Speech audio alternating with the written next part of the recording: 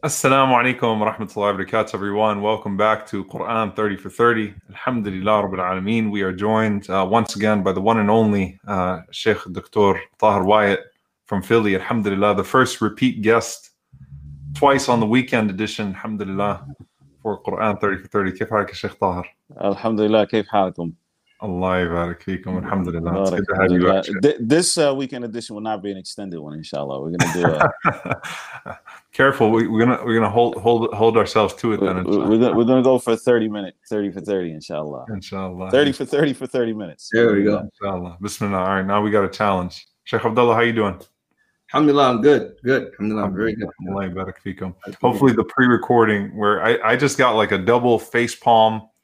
Sheikh Abdullah almost fell out of his chair. Maybe we'll get the footage. We'll get the footage and put it up later without the joke. But hopefully that wasn't caught on the stream though. But I think we did get it. So inshallah khair. But it's good to have you both back. Alhamdulillah. And a reminder to please download the Dua a Day book that Dr. Tahir, alhamdulillah, led the project on. Now it has commentary with it, alhamdulillah, some of the fawaid, some of the gems, and subhanAllah, it is extremely beneficial. Honestly, before you get into the last 10 nights in particular, because people are thinking about the dua to make in witr and some of the du'as to keep themselves going in the last 10 nights. Some of those small du'as, subhanAllah, that I had not pondered upon those ways. Really enjoying the book. So jazakallah khair, Sheikh Tahir, for that book, for that work. May Allah reward you and everyone who worked on it. Allahumma ameen. And also download the Quran 30 for 30 companion guide, bidnillahi ta'ala. You can go to yaqeeninstitute.org/Ramadan, find both ebooks there, bidnillahi ta'ala. And let's get started, inshallah ta'ala. We are now, alhamdulillah rabbil alameen, almost halfway through. We are in Juz 14, where we have Surah Al-Hijr and Surah Al-Nahl. Both, once again, Makki surahs that came to the Prophet ﷺ in the later phase. So you kind of have this portion now of the Quran that is later Makki Quran, one after the other, surahs one after the other, that serve within the same theme of reaffirming the Prophet ﷺ, warning those that are about to lose the Prophet ﷺ from Mecca after they've been persecuting him, and warning them, of course, of a punishment on the Day of Judgment, and then also comforting the believers with the reward that will come to them and the promised victory in this life as well. So I want to go through Surah Al-Nahl, and I think, subhanAllah, there are some verses here to really focus on that have rich seerah backgrounds as well. Just very quickly, verse 4. Now the surah actually starts off with them asking the Prophet ﷺ about the Day of Judgment, asking when is the hour and to show some signs of the hour. So Allah responds to them in that regard. And then verse 4, subhanAllah, Allah Azza wa Jalla says, خَلَقَ الْإِنسَانَ مِن نُطْفَةٍ فَإِذَا هُوَ خَصِيمٌ مُبِينٌ. That Allah subhanahu wa ta'ala created man out of a mere drop of fluid, and then look, he turned into khasimun mubin, like an open, belligerent, argumentative person. And this is referring to, according to many of the ulama, Ubay ibn Khalaf, who was one of the opponents of the Prophet ﷺ, and also distinctly the only man ever killed by the hand of the Prophet ﷺ. The Prophet ﷺ threw a spear his way as he was attacking on the day of Uhud.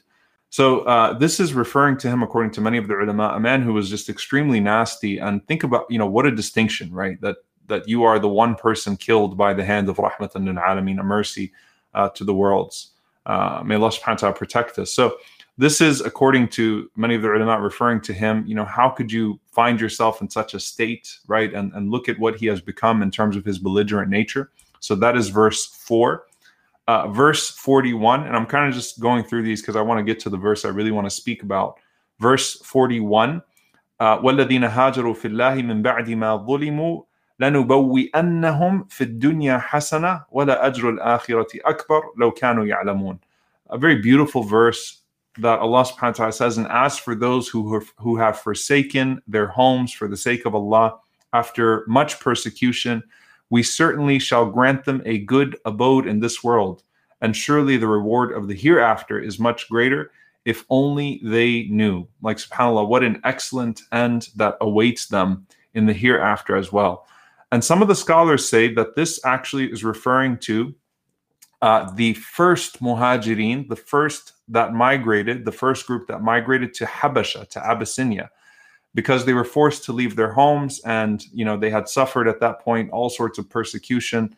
And at the same time, they're coming back and they're finding that things are not the same in Mecca, and now they're on their way again for the preparation for the hijrah to Medina, which is to come soon after. And so Allah subhanahu wa ta'ala promising those muhajirun, those that left everything behind, that not only will they have a great reward in the hereafter, but that Allah subhanahu wa ta'ala will grant them a good abode in this dunya. And some of the scholars say this is a bushra, a glad tidings for Medina. SubhanAllah, a glad tidings for Medina. And it also ties into what I know both Sheikh Abdullah and Dr. Tahir want to talk about tonight, inshallah ta'ala, about that idea of goodness in this life and the next. So a promise to them that not only will you have the reward for your hijrah, but there's a place that you're going to migrate to in this world that is going to offer you much goodness and much comfort. Now, the ayah I really want to talk about, subhanAllah, and we did talk about it last year from a tafsir perspective, but this year, in the words of Sheikh Abdullah, we're doing tafsirah. So this is verse 90. Allah subhanahu wa ta'ala says, إِنَّ اللَّهَ يَأْمُرُ بِالْعَدْلِ وَالْإِحْسَانِ وَإِيتَاءِ ذِي الْقُرْبَى وَيَنْهَى عَنِ الْفَحْشَاءِ وَالْمُنْكَرِ وَالْبَغْيِ يَعِظُكُمْ لَعَلَّكُمْ تَذَكَّرُونَ.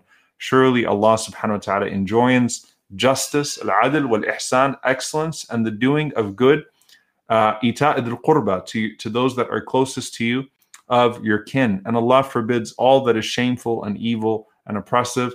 And Allah subhanahu wa ta'ala admonishes you or exhorts you so that you may be mindful. This is, as Ibn Mas'ud radiallahu ta'ala anhu says, the most comprehensive verse in the Quran. This is the most comprehensive verse in the Quran. And there's a reason why you will hear it, or rather it is, the most firm in establishing justice in the Quran and comprehensive in that sense. So subhanAllah, it lays the foundation for justice. It lays the foundation for our interaction with Allah and for our interaction with the people as well. And there's a reason why it became, again, popular to be repeated on the manabir, on the pulpits on the day of Friday. And I wanted to mention two incidents in regards to this from the seerah. One of them is a chief by the name of Aktham ibn Sayfi at-Tamimi. Aktham ibn Sayfi at-Tamimi. So Aktham was a chief who had heard about the Prophet ﷺ, and he was a powerful man. And when he heard about the Prophet ﷺ, he was from the outskirts, he wanted to go visit the Prophet ﷺ personally so that he could hear the message himself. Some of his people, they said to him that, it might be strange for you yourself as the chief to go travel to meet the Prophet ﷺ and to listen to him. So as a sign of nobility and as a sign of, something that's more befitting to your dignity and to your station, they said, why don't you send some emissaries, some ambassadors to go and listen to the Prophet ﷺ, listen to this man, Muhammad ﷺ, who's claiming to be a prophet, and we'll report back to you what we hear.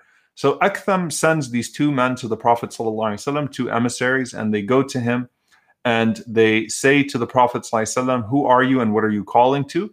And he says that I am Muhammad ibn Abdullah, and I am the servant of Allah and his messenger, sallallahu alaihi wasallam. And then after that, they asked the Prophet ﷺ, do you have anything for us to take back to our chief? And the Prophet ﷺ repeated this verse. Okay, so he recited this verse. إن الله يأمر بالعدل والإحسان وإيتاء ذي القربى وينهى عن الفحشاء والمنكر والبغي يعظكم لعلكم تذكرون. Then after he said it, they said to the Prophet ﷺ, and they were seemingly stunned by it, right? The beauty of it. They said to Rasulullah ﷺ, can you repeat it again? And so he repeated it again. And they kept asking the Prophet ﷺ to repeat it until they memorized the verse properly, to go back and tell Aktham what they had heard. So they go back to Aktham ibn Sayfi at-Tamimi, and they say to him that we met Muhammad sallallahu alaihi wasallam, and he said, well, what did you think about him? What did he say when you asked him? And they recited the verse to him. And Aktham immediately, subhanAllah, he said, this is a man that calls to makarim al-akhlaq. He calls to high morals, and he forbids low values. And he said to his people that I embrace his religion, and all of us should embrace his religion and not lag behind like those that follow the camp later on. SubhanAllah, let us be from the sabiqun. Even though this is later in Islam, let us be from the forerunners that as soon as we hear the message, we embrace the message. So Aktham ibn Sayfi actually embraced Islam just on the basis of his two emissaries coming back and repeating this verse to him over and over again when they learned it from the Prophet ﷺ. And subhanAllah, one of my favorite narrations, and it matches our Ramadan series. So please do remember this. And one day, inshallah ta'ala, I'll do a proper biography of this great companion. Uthman ibn Mad'un, radiyallahu ta'ala anhu. Uthman ibn Mad'un, he says, at the initial stage, I embraced Islam because people around me said that it was the truth. But Islam did not yet take its roots into my heart. And subhanAllah, I'm going to want Sheikh Tahir and Sheikh Abdullah to both comment on this with the experience of having embraced Islam. He's actually talking about the journey of embracing Islam. He said that, I embraced it, so it matched my intellect. I knew it was true, but it didn't really root itself in my heart yet. This is a Sahabi talking. And then he said, then I was with the Prophet ﷺ one day, and all of a sudden you could tell that the signs of his receiving revelation were apparent to him. And so after some time, when you could see that he was receiving revelation, sallallahu alaihi wasallam, the Prophet sallallahu alaihi wasallam said that the Messenger of Allah, meaning Jibreel alayhi salam, came to me, and this verse was revealed to me, and he recited, "Inna Allah ya'muru bil 'adli wal ihsan wa ita'i dhil qurba wa yanha 'anil fahsha'i wal munkari wal baghi ya'idhukum la'allakum tadhakkarun." He recited the verse, and Uthman ibn Mad'un says, that is when Iman was established in my heart, and that's when I truly began to love Muhammad sallallahu alaihi wasallam. SubhanAllah, he said, that's when I loved Muhammad sallallahu alaihi wasallam. That's when faith settled my heart, and that's when the love of the Prophet sallallahu alaihi wasallam settled in my heart, when he received this verse, and I was with him when Jibreel alayhi salam brought this verse to him. SubhanAllah. So it really matches. And by the way, there will be a whole episode about what it was like to be around Rasulullah sallallahu alaihi wasallam when he would receive revelation and to witness that. So this is one of those incidents. He said, that's when I really loved him, alayhi salatu wassalam, and Iman was really firm in my heart. Like, there is no way this is not divine revelation because of the power of that one verse. Finally, just verse 106, Allah subhanahu wa ta'ala says, "Man kafara billahi min ba'di imanihi illa man ukriha wa qalbuhu mutma'innun bil iman." Allah subhanahu wa ta'ala says, except for those who are forced to engage in fighting, or Allah subhanahu wa ta'ala mentions those who disbelieve in Allah after faith has come to them. And then Allah says, except for those who were forced to utter kufr, forced to utter disbelief, while their hearts were settled with Iman. This is referring to Ammar ibn Yasir radiyallahu ta'ala anhu, according to many of the scholars. We know that when the family of Yasir was tortured, that Sumayya radiyallahu ta'ala anha, Ammar radiyallahu ta'ala anhu, Sumayya and Yasir passed away as the first shuhada of Islam, may Allah be pleased with them, and Ammar radiyallahu ta'ala anhu uttered a statement against the Prophet sallallahu alaihi wasallam just to escape persecution, and Allah forgave him, and the Prophet sallallahu alaihi wasallam forgave him as well. So inshallah ta'ala, with that, I will open it up to Sheikh Tahir and then Sheikh Abdullah bi'idhnillah, and we can go on. Bismillah. Alhamdulillah, wa salatu wa salam ala rasulillah. So I'm assuming you're talking about commenting on that last part, correct? And not delving into... Yes. Okay. I would just say, because of the personal nature of the journey to Islam, it's very difficult to talk about that, especially publicly. But there's no doubt that people accept Islam for different reasons, and even when you look amongst the companions themselves, they didn't all have the same journey to Islam, even though they all wound up being people of strong faith and the best generation of this ummah. And some people come to Islam emotionally, and other people come to Islam intellectually. That's just the reality of different people's journeys. But subhanAllah, there is no doubt that a person who stays firm in Islam will, by Allah subhanahu wa ta'ala's leave, grow in Iman, and feel the strength of that Iman at times, much more than they probably had in the past. And this is just the reality of the increase of Iman, or the increase and decrease of Iman. That sometimes, subhanAllah, there are things that happen. There are realities that hit. There are pivotal moments. There are, mawasim al-khair, like Ramadan, like Hajj, that really help a person grow in their faith. And I think that, perhaps the person who has accepted Islam may experience that a little bit differently from a person who was never without faith, was never without Islam. And Allah subhanahu wa ta'ala knows best. But I mean, and I plan on actually talking a little bit about this later on. But even the Prophet alayhi salatu wasalam, there were times when his iman increased, and like in Ramadan, as we'll discuss bi'idhnillahi ta'ala. So I don't think that that's something that's I think that that's something that we all experience, but probably in different ways, and Allah knows best. Jazakallah khair. تفضل شيخ عبد الله.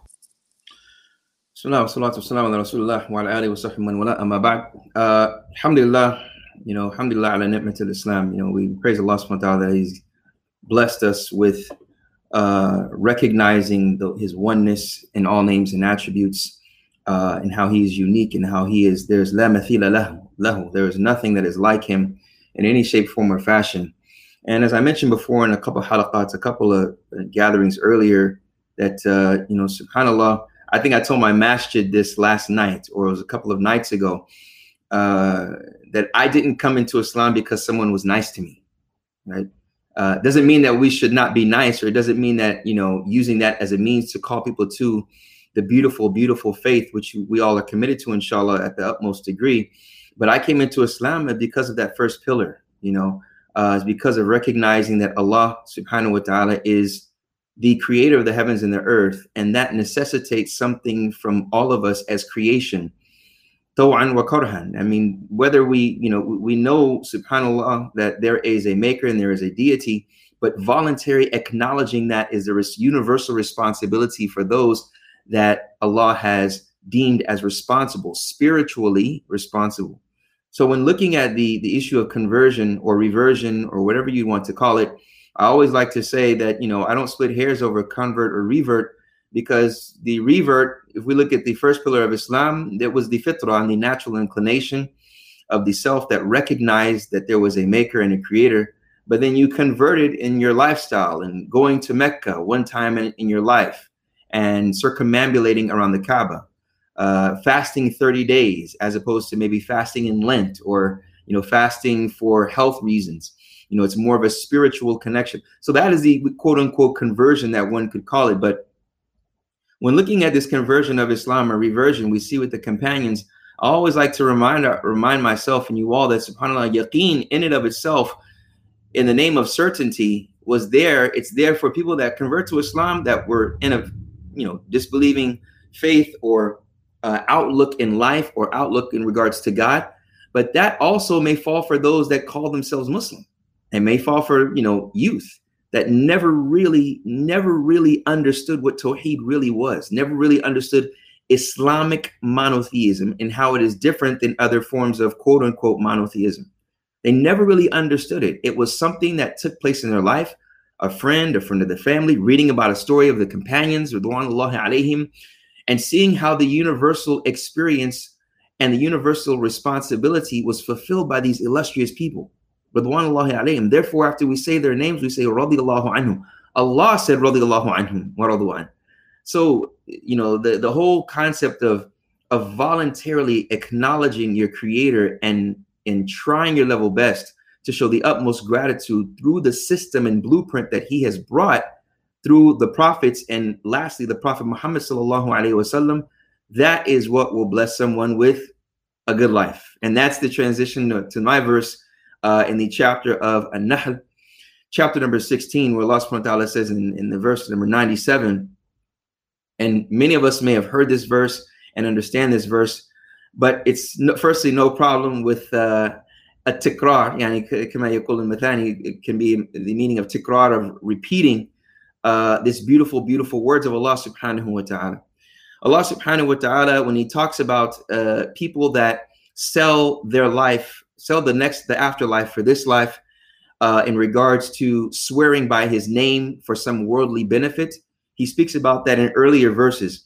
But he concludes this subject matter with verse number 97, when he says, after أعوذ بالله من الشيطان الرجيم, من عمل صالحا من ذكر أو أنثى وهو مؤمن فلنحيينه حياة طيبة وَلَنَجْزِيَنَّهُمْ أَجْرَهُمْ بِأَحْسَنِ مَا كَانُوا يَعْمَلُونَ. Allah subhanahu wa ta'ala says here, whoever works righteousness, whether male or female, while he is a true believer in monotheism, verily we will give him or her a good life. So let's stop here for a minute. Allah subhanahu wa ta'ala says it's what they call a conditional sentence, jumlatun shartiyya. So with the conditional sentence, there is a verb that is requested by Allah, or there is a verb that is mentioned that is virtuous or not virtuous. And if one does that thing, implements that verb that is mentioned, the reward for that, whether good or bad, will be mentioned after that. Clean your room, you will receive money. Pray, inshallah, this will be accepted, right? So the action is clean and pray. So here, Allah subhanahu wa ta'ala says, Man amila salihan min dhakarin aw untha. Whoever does a good deed, or whoever does good deeds or works righteousness. And salihan here means al-jins, in the action of righteousness. Whoever does the action of righteousness, and he is a male or female, wa huwa mu'min, and here she is a believer. He makes this caveat that there's someone that voluntarily believes in the one that they're doing the actions for, because in Islam, amalan salihan is the amal that is mukhlisan lillah. It is an action that you are doing for the sake of Allah ultimately. So if I hold the door open for someone, that can be an action that I receive reward from Allah subhanahu wa ta'ala if my intention is being courteous to one of the creations of Allah subhanahu wa ta'ala and receiving reward for helping out another person. So Allah subhanahu wa ta'ala makes that caveat here, وَهُوَ مُؤْمِن. Then he makes a promise. And in the linguistic form, he uses two forms of surety here. He says, فَلَنُحْيَنَّهُ حَيَاةً طَيِّبًا. Then verily we will bless them with a good life. But the word life here, in English, does not do justice to the word hayatan tayyiba. As many scholars have mentioned that they have said, hayatan tayyiba, as Ibn al-Qayyim mentions, hayatul qulub, hayatul qalb, bi dhikrillah subhanahu wa ta'ala. It is bringing life to the heart of the remembrance of Allah subhanahu wa ta'ala, and that remembrance is tayyiban. And that is a good remembrance, that when the heart is brought life, that is the life that can never be distinguished bi idhnillah ta'ala. It is the life of remembering Allah subhanahu wa ta'ala, remembering your creator, and trying your best to do the amalan salihan, the good deeds. Other scholars have mentioned it as qana'ah, contentment. How many times have we seen people that we may have looked up to in this life, from people that may be famous or things of that nature, but we see they have what many people may desire from the tangible items. But on top of it all, they're still emotionally distraught. On top of it all, there is no spiritual rejuvenation. There is no spirituality at all, because they may not even believe in a creator. But Allah subhanahu wa ta'ala here is saying, hayatan tayyiba, the one that does the good deeds and tries their best to do the amalan salihan, they will be emotionally rejuvenated, emotionally nourished, spiritually nourished, and even physically nourished. And this is something that is important, because when we look at the mu'min is the one, it comes from the word iman. That iman, they find a level of security, because for lack of better words, it's translated as faith. As the Prophet sallallahu alaihi wasallam, he says in a beautiful hadith, where he says, sallallahu alaihi wasallam, ajaban li amri al-mu'min, inna amrahu kullahu lahu khair, wa laysa dhalika illa lil mu'min. He says, I am amazed. It is amazing, the situation of the mu'min.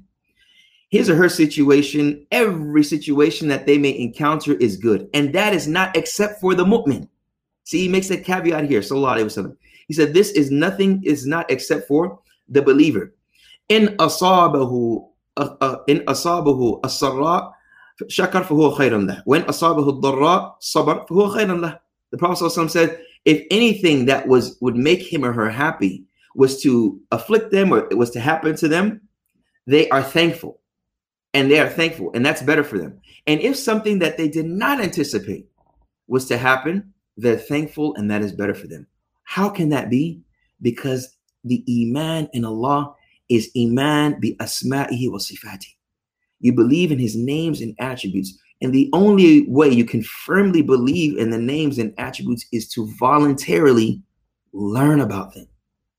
to know what they mean, and the actualization of that in your life, generally as human beings in all of creation, and particularly through your encounters. Allah subhanahu wa ta'ala continues on here where he says, وَلَنَجْزِيَنَّهُمْ أَجْرَهُمْ بِأَحْسَنِ مَا كَانُوا يَعْمَلُونَ. So the first portion is Hayatun Tayyibah, as a lot of scholars mention that it is in this life. He blesses you with contentment in this life. The contentment that when you, after you're done praying, you say astaghfirullah, astaghfirullah, astaghfirullah. For those of you that come after work and you say astaghfirullah, praying asr in the masjid, you made the effort to get out of traffic and go to the masjid, and you feel this sense of tranquility after giving Allah his due right, and being proud and happy and feeling at ease when doing that, because you voluntarily love Allah subhanahu wa ta'ala. Then Allah subhanahu wa ta'ala says, and then we will reward them, and we shall pay them certainly with a reward in proportion to the best of what they used to do. And that is a paradise. As some scholars mentioned, the Hayatun Tayyibah, the good life, is in this life with contentment, with being pleased with what is in front of them, and being pleased whatever they encounter with whatever they encounter, and then the reward in the next life. So that contentment in doing actions of khair. And I want to conclude by a beautiful concept that subhanAllah Ibn Rajab brings in regards to gratitude. You know, where Ibn Rajab talks about the concept of gratitude when we look at ibadah. When you thank Allah subhanahu wa ta'ala for something, you think of something you've been given, you say, Alhamdulillah. You thank Allah for that. The fact that you thought about that was a blessing. And because you thanked Allah for that, that is a good deed. So you will be rewarded again by thanking him again. And when you thank him again, you will be rewarded for that act of a good deed. So the good deed, you will receive a reward for every good deed you do. And that's the process. That's the process. But when we leave the shukr, or even being more general, when we leave the remembrance of Allah, that is when our tongues will be busy with other than the remembrance of Allah, and our hearts will be busy with other than the remembrance of its creator. And that's where the heart can be in a coma and eventually die and be of the dead hearts. May Allah subhanahu wa ta'ala protect us from that. And I want to leave us with the statement that Ibn al-Qayyim used to mention in his book. You find that the scholars do this in the introduction. He would say, rahimahullah ta'ala, As-Allah, and you say, to make you of those, إذا أعطي شكر وإذا ابتلي صبر وإذا أذنب استغفر فهؤلاء ثلاث أنوان سعد. He said, I ask Allah to make you of those that if they were given, they are thankful, and if they were tested, they are patient, and if they were to commit a sin, they seek forgiveness. And he says, and these three is the sign or the attributes of happiness. May Allah subhanahu wa ta'ala make us of those that are happy in this life, to where we will be with him and the Prophet sallallahu alaihi wasallam fil hawd in the next, inshallah. Allahumma ameen. Jazakallah khair, Sheikh Abdullah. I'm going to immediately just ask Sheikh Tahir to pick it up from there, inshallah. Tafadhal, Sheikh Tahir. Alhamdulillah. That was beautiful, and I think that the issue of shukr is critical for us. And bi'idhnillahi ta'ala, we're going to look at one of the things that Allah subhanahu wa ta'ala instructed the Prophet sallallahu alaihi wasallam to be thankful for. And it really is difficult when we're talking about an entire juz of the Quran to pick one ayah or one group of ayah to discuss over others, because subhanallah, I mean, there's so much, the Quran is so rich, and the speech of Allah subhanahu wa ta'ala is infinitely amazing. And every time we go back, we find something else that we didn't see before, subhanallah. But since this is the month of Ramadan, the month in which the Quran was revealed, and the month in which we increase in our recitation of the Quran, I think it's good to be reminded often of the blessing of the Quran itself, and how Allah subhanahu wa ta'ala frequently reminded the Prophet sallallahu alaihi wasallam of this blessing. This happens several times. The reminder of the blessing of the Quran happens several times in this juz, the 14th juz of the Quran. And I'm going to focus on the statement of Allah subhanahu wa ta'ala in Surah Al-Hijr, which is the 15th chapter in the Quran, in the 87th ayah, when Allah subhanahu wa ta'ala says to the Prophet sallallahu alayhi wa sallam, وَلَقَدْ آتَيْنَاكَ سَبَعًا مِنَ الْمَثَانِي وَالْقُرْآنَ الْعَظِيمِ. We have given you, certainly granted you, the 7 oft repeated And many times, if you look at the translation, you'll find it says right there verses, but I'll talk about that in a second. So we have granted you the 7 oft repeated and the glorious Quran. So Allah subhanahu wa ta'ala here mentions this great favor to the Prophet sallallahu alaihi wasallam, the specific gift of the 7 oft repeated, which the scholars differ over. Does this refer to the 7 long surahs of the Quran starting with Baqarah? Or does this refer to Surah Al-Fatiha? And either way, we're still talking about the Quran. But the 7 oft repeated, even it comes in several ahadith of the Prophet alayhi salatu wasalam. For example, when he told one of the companions, I'm going to teach you the greatest surah from the Quran. It is al-Quran, Surah Al-Fatiha, wa hiya sab'a al-mathani. This is the 7 oft repeated that I have been given by Allah subhanahu wa ta'ala. Here and then there, that's the specific, which is a sab'a al-mathani, the 7 oft repeated, and we have given you and granted you the glorious Quran. Subhanallah. Some of the scholars mention that Allah did not say we revealed to you here or we sent down to you. He said we gave you. So that there is the feeling that this is a great blessing and a great gift from Allah subhanahu wa ta'ala, and indeed it is. Immediately after Allah subhanahu wa ta'ala tells the Prophet sallallahu alaihi wasallam what he gave him, he then says, لا تمدن عينيك إلى ما متعنا به أزواجا منهم ولا تحزن عليهم واخفض جناحك للمؤمنين. Allah subhanahu wa ta'ala then says, so don't turn your eyes longingly, right, towards what we have given some of them to enjoy, and do not grieve over them, and lower your wing of humility for the believers. Here, Allah subhanahu wa ta'ala reminds the Prophet sallallahu alaihi wasallam of this gift of the Quran. Then he tells the Prophet sallallahu alaihi wasallam, do not long for people's material possessions. Don't allow that to distract you from the bigger picture. Now, interestingly, if we just go back a couple ayahs, right? This is the 87th and 88th ayah we're talking about. If we go back to the 85th ayah, Allah subhanahu wa ta'ala says, وَمَا خَلَقْنَا السَّمَاوَاتِ وَالْأَرْضَ وَمَا بَيْنَهُمَا إِلَّا بِالْحَقِّ. We have not created the heavens and the earth except in truth. Meaning except with purpose. We did not create heavens and the earth in vain. وَإِنَّ السَّاعَةَ لَآتِيَةٌ. And the hour surely will come. What do we get out of this? Allah subhanahu wa ta'ala is telling the Prophet sallallahu alaihi wasallam that put everything into perspective, right? Don't look at the dunya as a measure of success. I think this is very important for every believer. So Allah subhanahu wa ta'ala gives the dunya to those whom he loves and to those whom he does not love. He gives the dunya to people who are guided in his believing servants, and he gives it to those who reject faith. That's a person's test. But as for the Quran, then this is the greatest gift from Allah subhanahu wa ta'ala.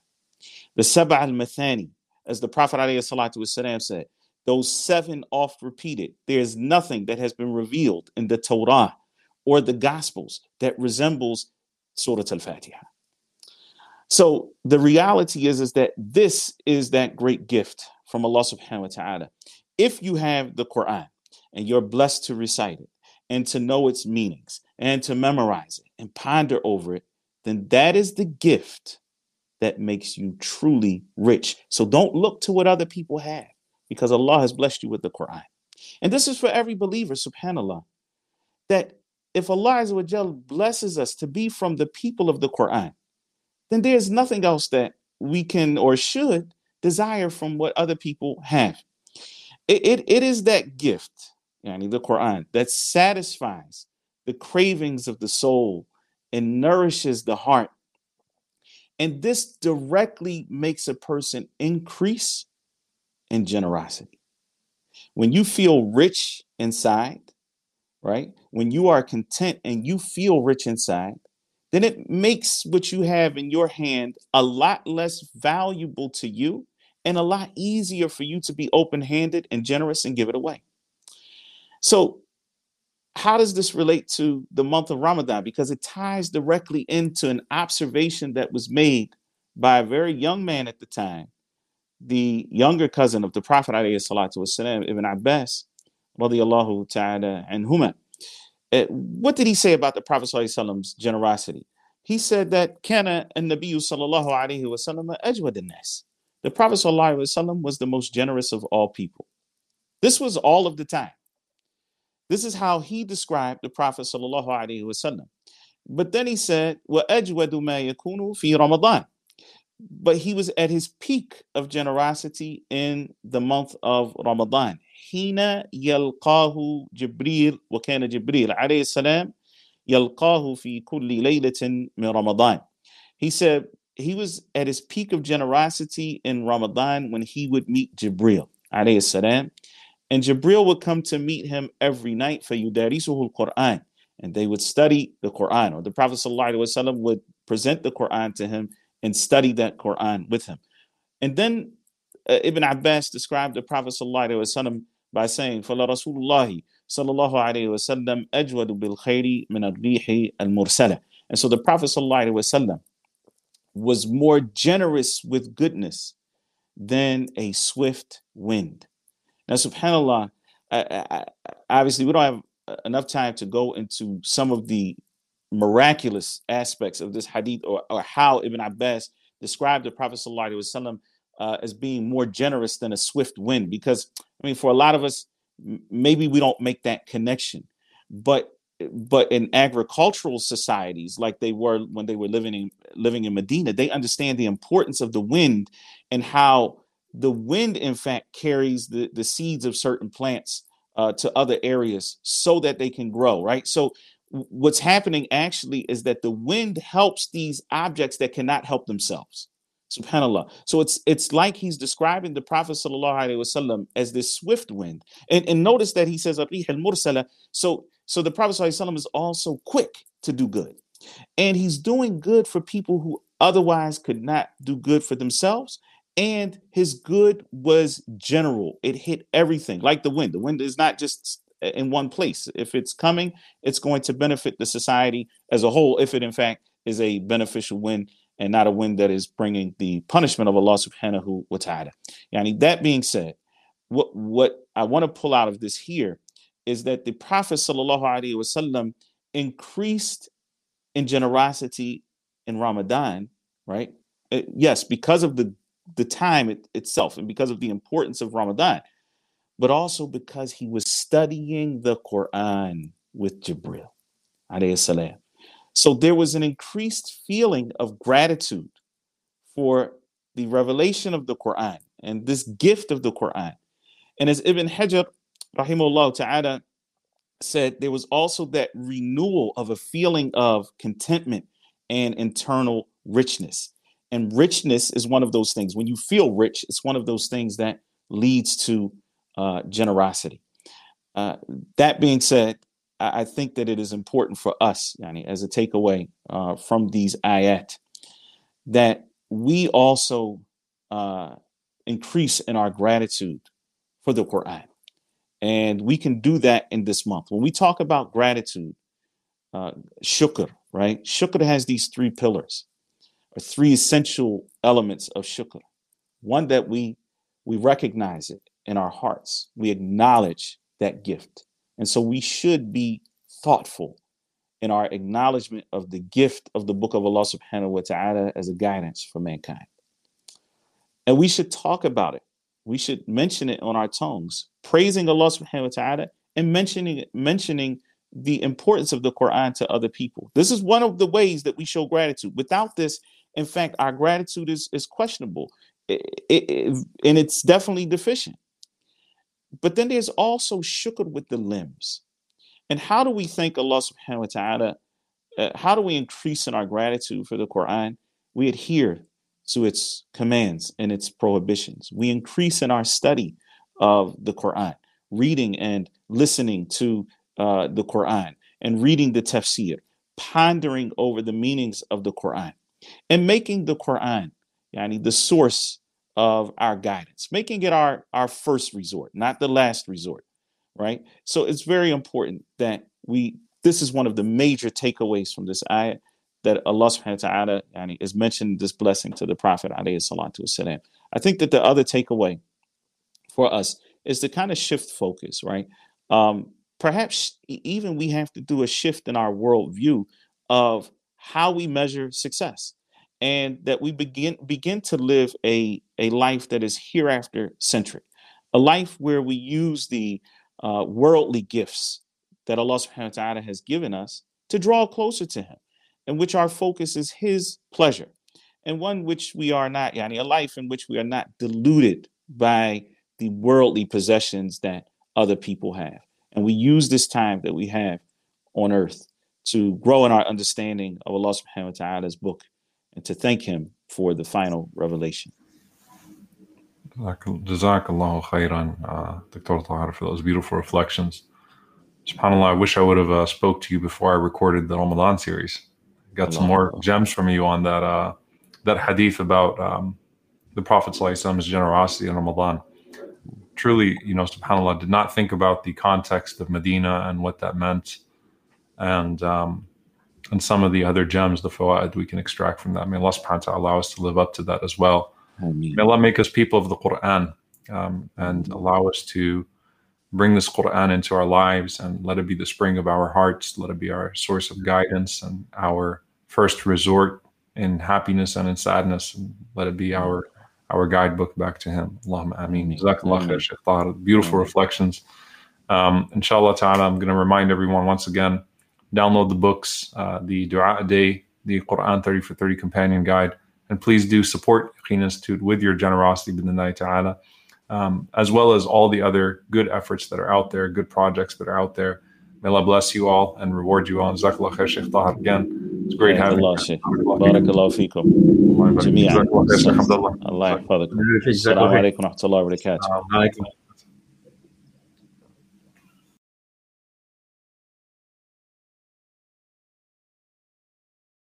And how a lot of people don't realize, the vast number of people who've experienced trauma, and that they don't realize that what they personally have experienced could fall under the umbrella of trauma too. I've been a clinician for a long time. You have been also. Mm-hmm. Reading it is very complicated. It's very, very hard to understand. And so one day I was driving, I was like, Allah, just show me an easy way for us to link psychology and trauma. Mm-hmm. And then I was like, subhanAllah, like Surah Al-Duha is the perfect example. And it's so easy for people to understand, and it really hits trauma from a clinical perspective on all different levels. And so we are so happy for people to be able to see that throughout the series. Yeah.